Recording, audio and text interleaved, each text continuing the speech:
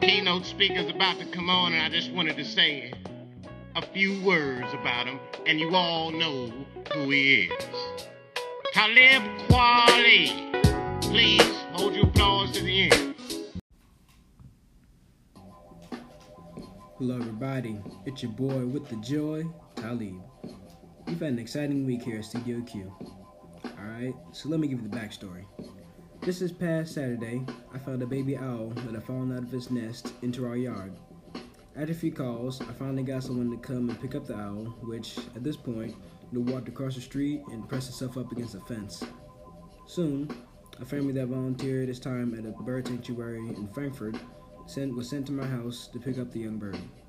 Miss Gretchen, who did the majority of the handling with the owl, gave me her contact information just in case I had any questions about doing volunteer work with them in the future, or just regarding the owl.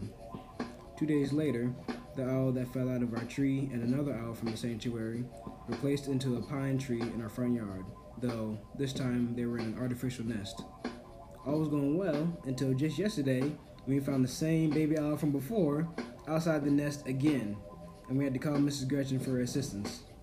Joining me now, she has agreed to answer a few questions that I had for her about the volunteer work that she does. Okay, so first, can you tell me your name and explain your volunteer work? My name is Gretchen Dust, and I volunteer for Chicago Bird Collision Monitors. And what we do is there's a group text message for anywhere around the Chicagoland area, and then we can see how fast we can get to one of them. So it doesn't matter what kind of bird it is. If we can make it there, you go and rescue it. And then we would decide of which facility you bring it to, whether it's Willowbrook or there's personal rehabbers, depending on what bird you're picking up. Okay.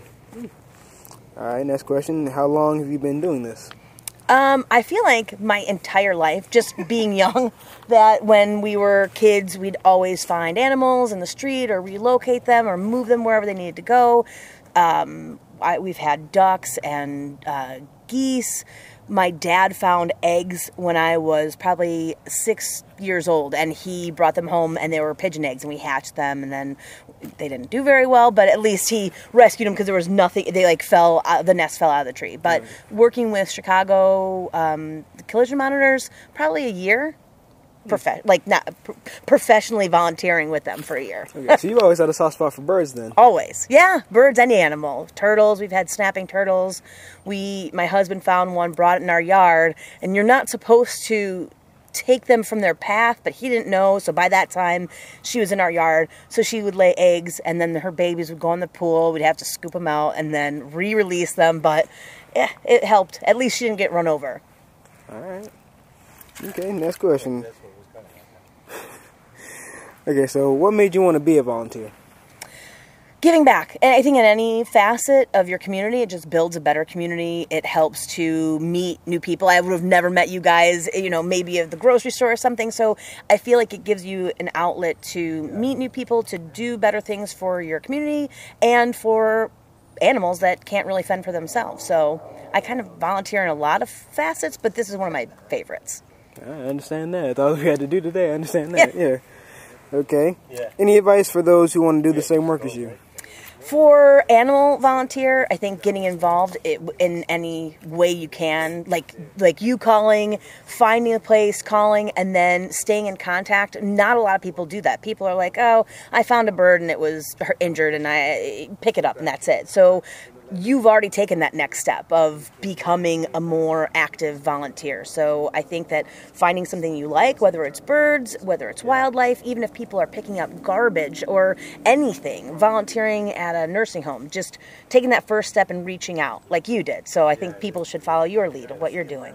All right, appreciate that. All right. And last question. Do you have any interesting stories of a rescue or just coming out and finding an animal or something like that?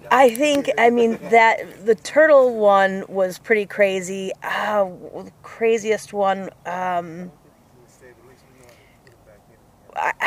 there's so many. I think even my husband's had, I've given him like an outlet of doing this as well. He found some weasel or otter shoved into a pipe. Like we've had the best one, I think the best outcome was a spotted tiger salamander Norm found it in the window well where he was working, and it was too far past like where they'd go into hibernation or kind of slow down, and he had nowhere to go, nothing to catch, so we brought it home.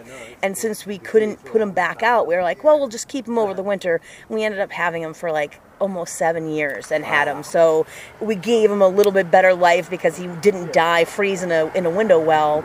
Normally we don't keep any wildlife, but there was not an option to put him back out. So we're kind of like a little facility. So you guys have a lot of experience with a lot of different animals. That is impressive. Yeah, I mean, I lived in Louisiana. We'd have stray horses walking down the street, so you'd have to wrangle them up and then bring them over back to their neighbor's house. We found alligator when I lived down south. So, I mean, it's been crazy, but it's fun. And you meet cool people, too. All right. Well, thank you for your time. You're welcome. Thanks for the interview. No I appreciate it. Well, everybody, hope you all enjoyed today's podcast. Like I said before last week, with everything going on, not just in the world, but with our personal lives, we wanted to keep the stories nice and light here at Studio Q. And for those of you wondering, yes, both owls are back in the tree in my front yard, and they're doing just fine. I want to give a quick shout out to Miss Gretchen and her family for that interview. And that's all for today, everybody. See ya!